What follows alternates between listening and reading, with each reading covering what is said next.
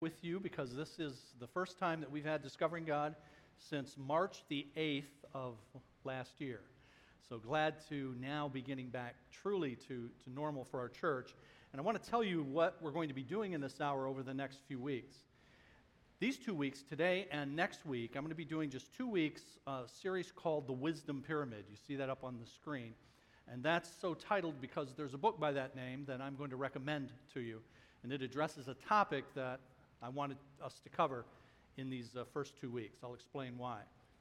But then 2 weeks from today, I will not be in the auditorium. I'll be in a classroom, and I will have those who have not taken our newcomers orientation with me. If you've never taken our 4-week newcomers orientation, we're offering that starting 2 weeks from today. So I encourage you to register for that so we know how many notebooks to make for it. You can do that on our website very easily. There's no cost. We just want to know how many. And if you've never taken the newcomers orientation, then do that. It gives you information about our church, helps you make a decision as to whether or not this is the place that God would have you to grow and serve. No obligation. We don't hassle you after that to see if you're going to join the church or any of that. Gives you the information, and then you prayerfully make a decision about it. That's 2 weeks from today. So, since I'll be doing that, there are going to be a couple of other things going on as well. Our young adults are going to have their own class for 4 weeks, starting on that day as well, 2 weeks from today, our Crossroads group. And in the auditorium then, we're going to have part of that 4 weeks. Dr. Combs is going to teach a series on the Old Testament law and the New Testament Christian. Did I get the title right? Yeah. And his part of that 4 weeks is going to be either 2 or 3. On the first of those, 2 weeks from today, I have, I think, a guest speaker. I won't say who it is yet because I don't know for sure if his plane's going to get out on time. It's arriving Sunday morning at like 8:30, but if it's delayed, he won't be able to be here. So Dr. Combs will start either the 15th or the following week, the 22nd. But we'll have other of our guys teaching you during those 4 weeks. The following week after that's over with, we'll all be back in here, but that weekend, which is the weekend of September 10, 11, and 12, we're going to have Rick Thomas with us. Rick Thomas is a biblical counselor that we had with us 2 years ago. He did then, 2 years ago, what he's going to do this year, and that is he's going to preach for us. He's also going to handle the Discovering God Hour for us that day. And the 2 days prior, the 10th and 11th, he's going to lead that marriage retreat that we've been announcing and that I mentioned during the first hour. So I encourage you couples, if you can make it, go to register for the marriage retreat. And those of you that aren't even married, but if you're engaged or seriously thinking about it, then consider it as well. So Rick will be here on September 12th. The following week, September 19th, then, we start 2 new series.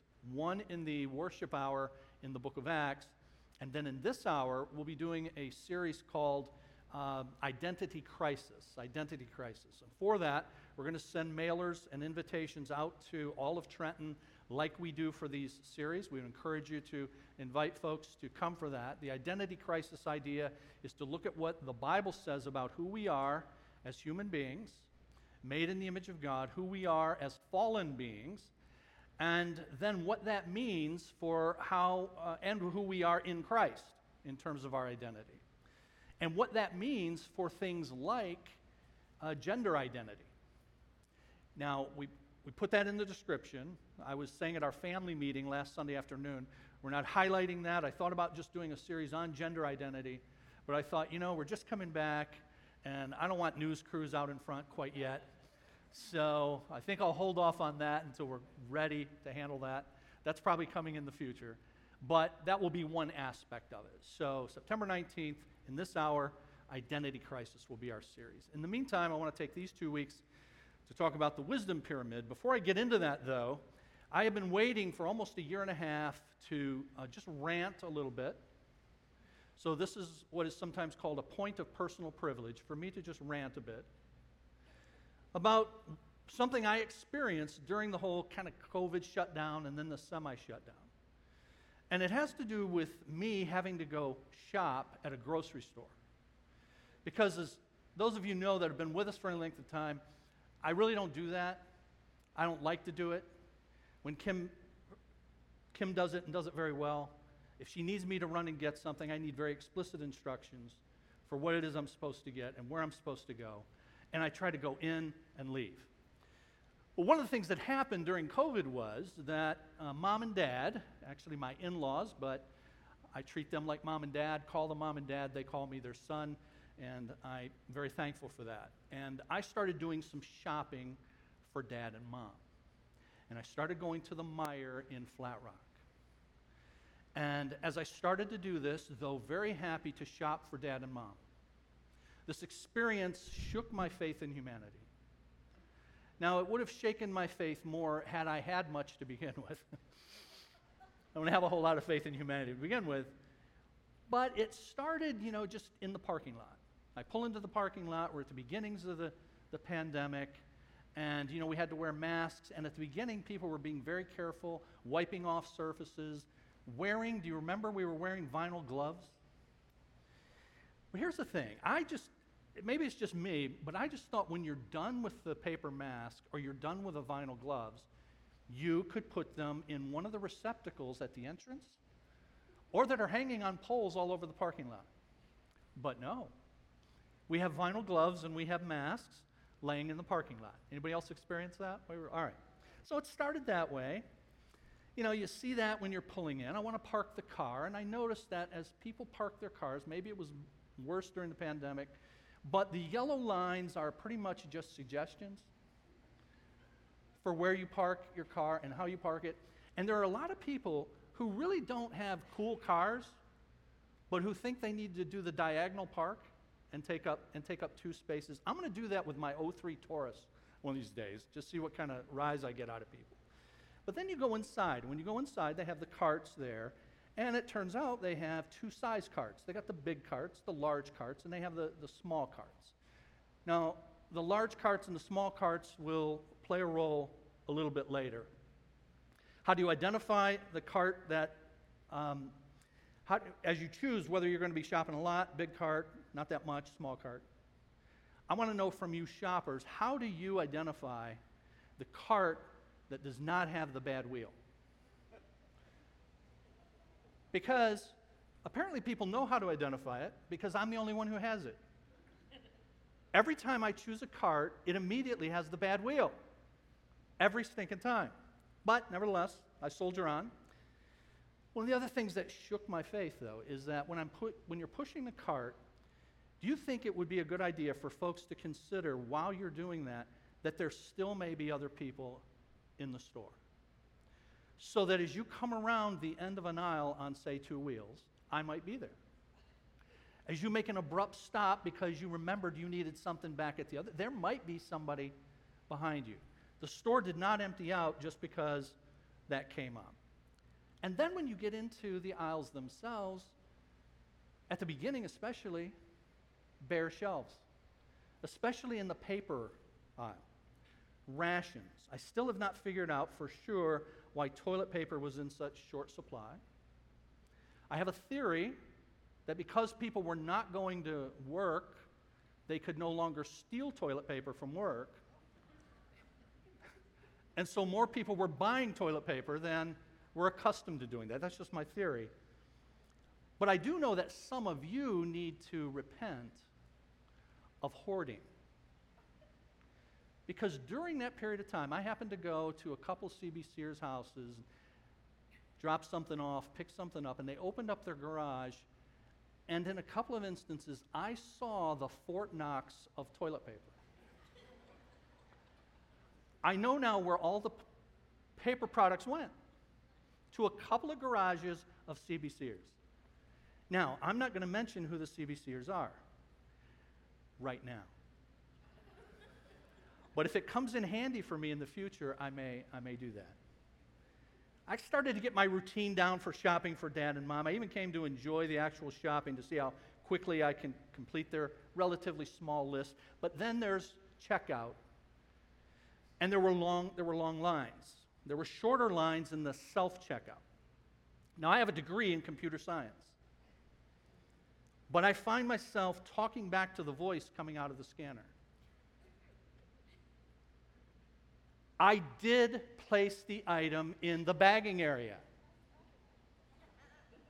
I audibly say that. And I'm so bad at it that I have to have somebody come over and assist me. So much so that I gave up on the scanning thing and I waited in line. Now I finally get out of there. Often, as I say, with assistance from the person whose job it is to assist clueless people. And I go out, I unload my stuff into the car. I'm going to dutifully place my cart in the corral. Now you remember the small and the large carts? And I go over to the corral and there's two sections. And with a divider right in between, and one has a big sign that says large carts, and the other one says small carts. But here's the part that did me in. There are small carts in the large cart section. And there are large carts in the small cart section. I'm mortified. I wonder who would do this. And then I remember that during my shopping over these several weeks, I've seen some CB Sears in Meijer, in Flat Rock. Now, I'm not going to accuse those CB Sears, but I'm looking at you, Kim Moser, and I'm looking at you, Sally Meadows. So, there's Kim right over there. Sally beat a hasty retreat, apparently, but you all tell her that I talked about her behind her back, okay? So my faith in humanity has not been restored, but that was my experience, and I just wanted to get some of that off my chest. So if you go to the store, I might be there. And if I'm there, I'm watching you.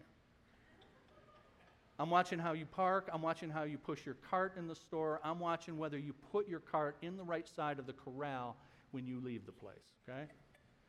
All right. I feel better. Today, we start a 2-week series called, as you see on the screen, the Wisdom Pyramid. Now, I'll explain some more about that a bit later. But 2 weeks ago, during the worship hour, the message was on what the Bible says about the imperative of honesty, that we communicate only what's true. That is, we do that because it's consistent with the character of God. Because God is truthful, we're to reflect truth in all of our communication. All that God affirms is true, and therefore all that we affirm must be true as well. Now, I've used that word affirm on purpose. We might quote something that's false, but either by our explicit repudiation of it or by the context in which we present it, we're not necessarily affirming it as true. We may quote someone else who said something false without affirming that it's true. So you could say that it's okay that not everything we say is true, but it's certainly not okay that anything we affirm fail to be true. For example, it's the case that in the Bible, not every statement that you find in the Bible itself is true. Because God does not affirm every statement in the Bible. Sometimes the Bible quotes Satan. Quotes Satan, and who is, according to Jesus, the father of lies. In fact, the very first time we're introduced to Satan in the Bible is Genesis chapter 3, and you all know he tells an outright lie. So in Genesis chapter 3 and verse 4, contrary to what God said, in the day you eat of the fruit of the tree in the midst of the garden, you will certainly die. He just says flat out, you will not certainly die. So that's what I mean when I say not every statement in the Bible is true. That statement is false, obviously. It was said by Satan to be true from him, wanting them to believe that it's true. And the fact that he said it is true, but what he said is false. It's an accurate record, but it's a false affirmation. Now, we should then develop habits of truthfulness in our speech, but also in our use of social media, so that when people read something that we wrote or that we forward, they can rely on it as true. Otherwise, friends, we should not affirm it. Followers of Jesus need to be honest and trustworthy.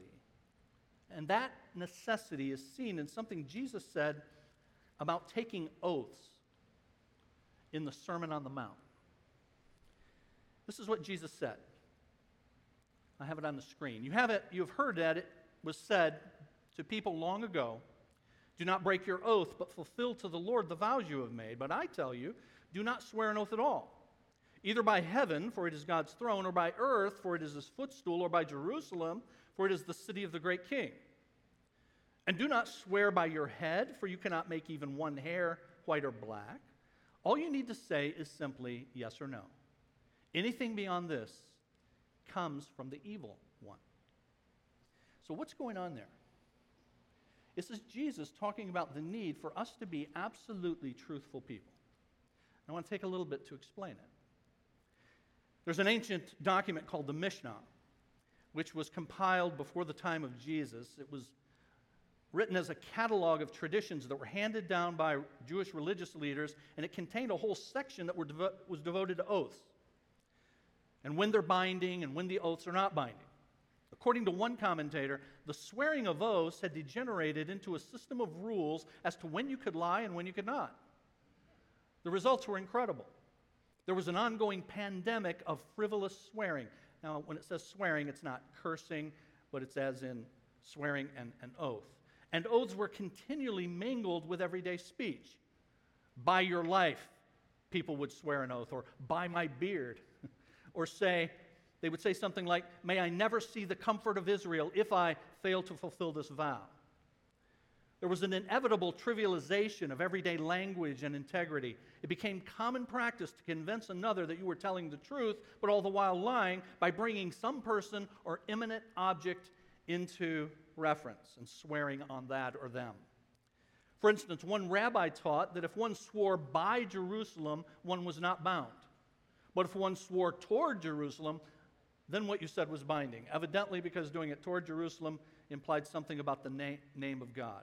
And all of that produced in the people a spiritual kind of schizophrenia. I'm not telling the truth, but I'm not lying. And that's what was going on in Jesus' day. And that's why he says what he does. That's what he's correcting. This whole system of oaths was built on the ubiquity of lying. That is, people lie so much that they required oaths to back up their claims. In fact, we see our tendency to lie,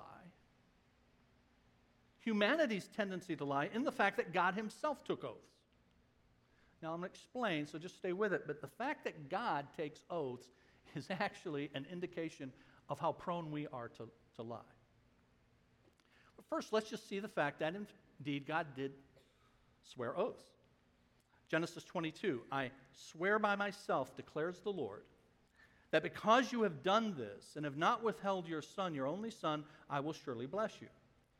Hebrews chapter 6, God confirmed his promise to Israel with an oath.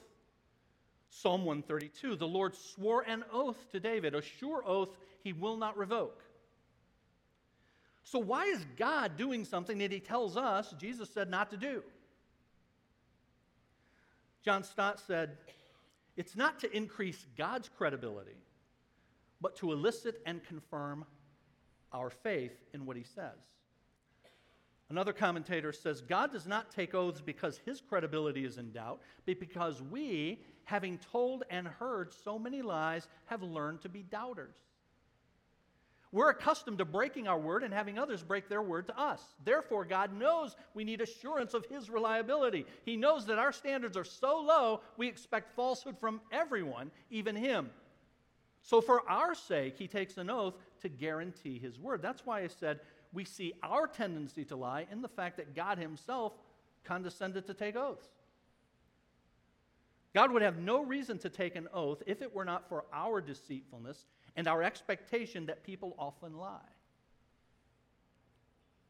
Now, the fact that God often took oaths is testimony to the fact that we're accustomed to lying and being lied to, but what do our oaths show about us? They show that we don't think we can be trusted, so we have to give some extra oomph to our promises.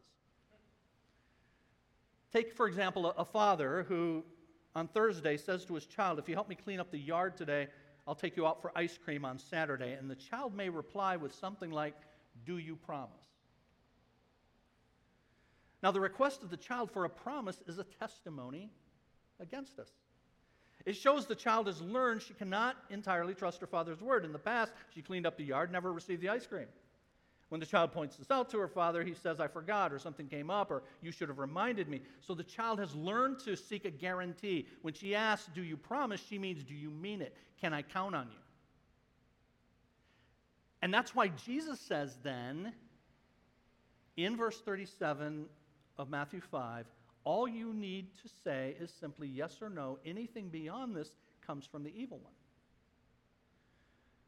That is, we should be people whose character reflects God, is honest, so that those who know us should be able to trust us without embellishments. There was a group of people during Jesus' time. You know, in the Bible you have the Pharisees and the Sadducees. This group's not mentioned in the New Testament, but they existed as well as very devout, cult-like religious people, the Essenes. And they said this, he who cannot be believed without swearing by God is already condemned. So private oaths to those who know us should be completely unnecessary. But what about taking public oaths? We go into a courtroom, we're asked to solemnly swear or affirm to tell the truth, whole truth, nothing but the truth. Now, I don't think it's the case that Jesus is prohibiting public oath-taking, because hear this. We can take oaths on occasions when those who hear us need it, since they do not know us. And as we've already seen, humanity assumes falsehood. So that's why you have to do this. You have to do it for the benefit of other people who have learned by their own lying and being lied to. But otherwise, you should be able to go into court and be assumed to be willing to tell the truth. So this issue of our truthfulness is extremely important to God, because we're made to reflect Him, and He, God, is always truthful. So when we read what others are affirming to be true, we need to determine whether, in fact, it is. And never, never, never pass it along unless it is so. If we don't know something to be true, then we temper our language to allow for exceptions, since we're not omniscient. I sometimes receive articles from Dr. Combs. He emails to me, and he will sometimes preface it with something like, this seems right to me. What do you think? This seems right to me. Now notice, he's saying, I'm not omniscient. I don't know if everything in it is right. This seems right to me. But if we're to be credible witnesses, we should not just forward stuff regularly and then just throw it out there and say, do your research. When Dr. Combs sends something, he reads it thoroughly and passes it on because it seems true. So friends, I'm going to talk about the uniqueness now of the age in which we live now and the challenges that we have in being truthful people, as God requires, so that what we say can be banked on, can be counted on. But integrity means you never have to delete your tweet. Integrity, for a Christian means that our statements should age well. I've had to think about that myself, particularly over this last year and a half. We started a weekly blog. And once those things are out there, they're out there forever. And so I should be able to go back 18 months, 16 months, read what I said then, and say, yeah, that's true. Or yes, I said it in such a way that it was accurate, that it can be affirmed. So why am I talking about this then now? Well, I need you to understand, CBC brothers and sisters, that in some ways my agenda for what I teach and how I apply what I teach is set by you, by what you're struggling with, and I may be struggling with as well. What we are being confronted with in the world, what challenges we're having to face in the culture. As a pastor, I try to keep my ear to the ground, so to speak, so that I have an idea of what's going on and what we need to hear, even if sometimes we don't want to hear it. Now, I don't, to state the obvious, I don't do that perfectly. Those are judgment calls about what we need to hear and how much we need to hear it. I get that. But that's the thought process. that there's a sense in which what I believe is important is set by what's happening with you, what's happening with us, what I'm hearing. I never just talk about something here just because it interests me, but rather because I think it addresses something we need. And this issue of truthful communication is one that people in general in our day are struggling with, not only because lying comes naturally to sinful people, but now because we have even more opportunity to take false input in and to pass it on to others. And that's why I'm taking these 2 weeks for the Wisdom Pyramid. It's named for this book that I recommend. We have 15 copies in our resource center. It's a book designed to help us wisely determine what we should read and listen to and in what proportions. I'm going to quote from that book before we're done.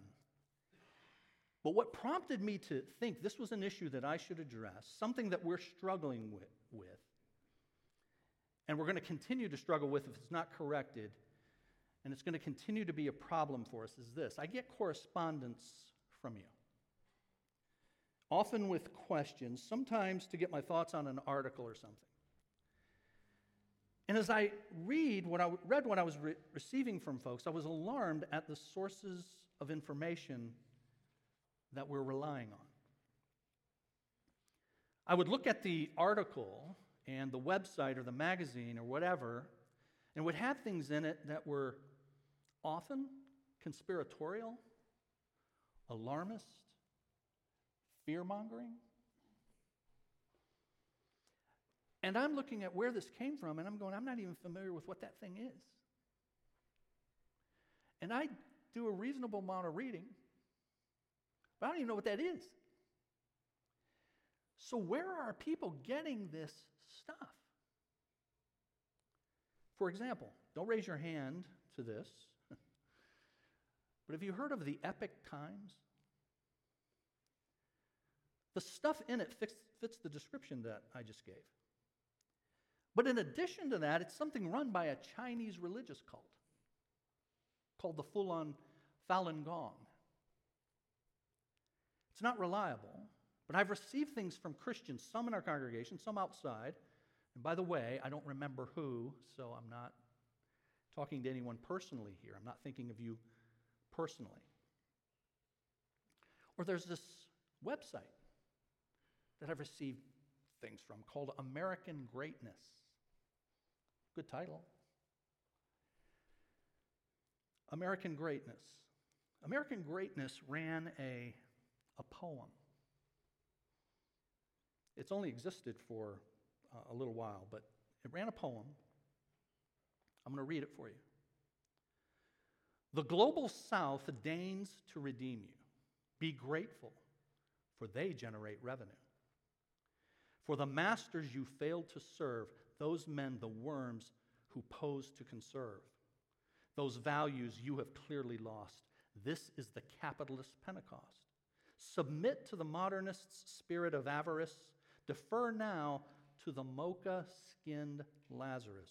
Know this, you are more rich than him, if not in cash, than in your white skin. What's the global South? The mocha-skinned Lazarus? You are more rich than him, if not in cash, than in your white skin?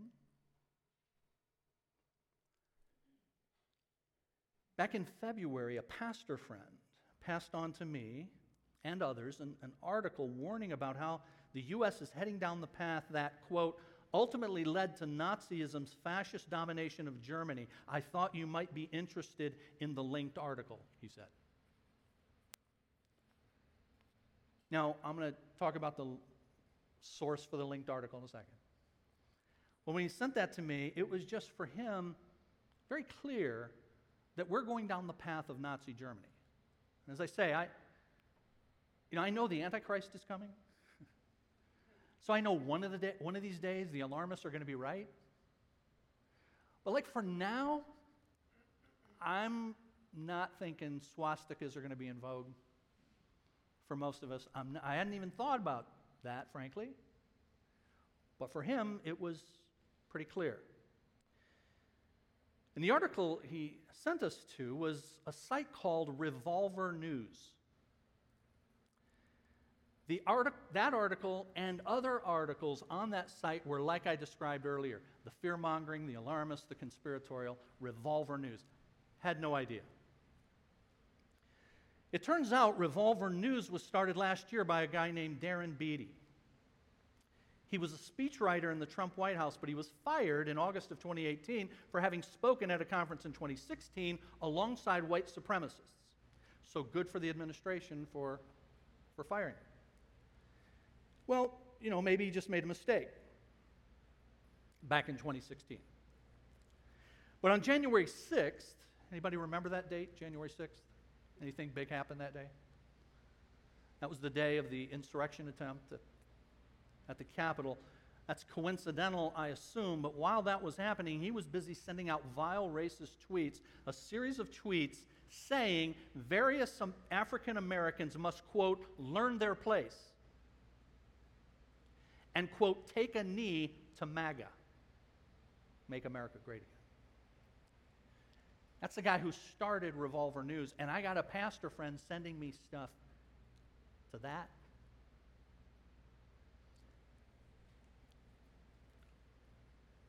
The list could be very long. Breitbart is run by a guy named Steve Bannon. Google it. So now the alarm for me was what I was reading, and also the fact that although, as I said, I read fairly widely, my reading had never taken me to these places, but my friends are all getting their news, not all, many are getting their news from these sources. Now, I wrote a blog some months ago on how when you get online, friends, where you go, the sites you go to is being tracked. Do you understand that? So that a profile of you is being developed. So you start out and you're interacting on Facebook or whatever you're doing, and they gather that you're a religious type and that you're a conservative type. And so the algorithm now is programmed to try to feed you stuff that they think will be clickbait for you. So then stuff comes up and you see this headline and you go, what? And you click on it. When you click on it, it takes you to Epic News, or it takes you to Revolver News, or it takes you to whatever. And then you read it and your mouth agape, and you forward it to some people, and you keep clicking, and they keep profiling, and they keep sending you more stuff. All stuff to send you deeper and deeper into the rabbit hole. That's what I said in that blog. I would encourage you to read that because that's what happens. And it also explains why I don't get that stuff. Because I don't click on that stuff. One of the suggestions that I'll make next week is don't click. Don't click on the clickbait. And if you don't click on the clickbait, then your profile is different. And you get fed different stuff. And beyond the concerning sources is the fact that some of us only get our news, some only from one source. I think it was about 10 years ago that I heard columnist David Brooks on television talking about the information silos that we're now divided into. You know what he means by that? That we've all got our own little areas where we get our information. So now we have so much information available through cable and social media and radio that now I can choose the one that tells me what I want to hear. Back when I was a kid, you didn't have that. You had 3 channels. You had 3 networks. I thought when we had this now opening up of cable that this would be actually a good thing because it would democratize information more, and it would mean that the networks couldn't just feed you whatever. I get all that because they did feed you whatever for a long time. But now what has happened is it's created these silos. So now you, I, any of us can just go to the places regularly that just tell us more and more of what we want to hear. And so David Brooks commented on that, and he said he'd heard, and he kind of chuckled. He says, but I hear, and this is about 10 years ago, that some people, now he mentioned Fox News, but this could apply to CNN or MSNBC or anybody that you just go to for your stuff and you keep it on 24/7, that it's on all the time so that the logo is kind of burned into the screen down at the bottom. And he chuckled, but you get the idea. And you see, that's new in our day. It's new that people have the option to do that and are increasingly doing it. So just go to my go-to source, put it on, and then almost subliminally, in the background, whether I'm at work with the radio on with the angry radio guy talking, or whether I have the TV on at home and I've got it, whoever it is, every day, I may be busy, I may be doing stuff, but I'm catching the worldview that I'm supposed to catch. I'm increasingly alarmed by it, scared by it. A couple of weeks ago, I was in the Chicago area and attended a pastor's meeting, and we were sitting around a bonfire after, and the guys were talking about, anybody want to guess what they were talking about? If you read my blog this week, they were talking about critical race theory. Now, mind you, pretty much none of us really know what critical race theory is, but that doesn't stop us from talking about it. And this brother and I were talking, not debating, not arguing, just talking, and he told me that he listens to one guy all day when he's at work. I didn't recognize the name. I think it was Steven Crowder, but I listened to one guy, whoever it was. And he says, this guy is great.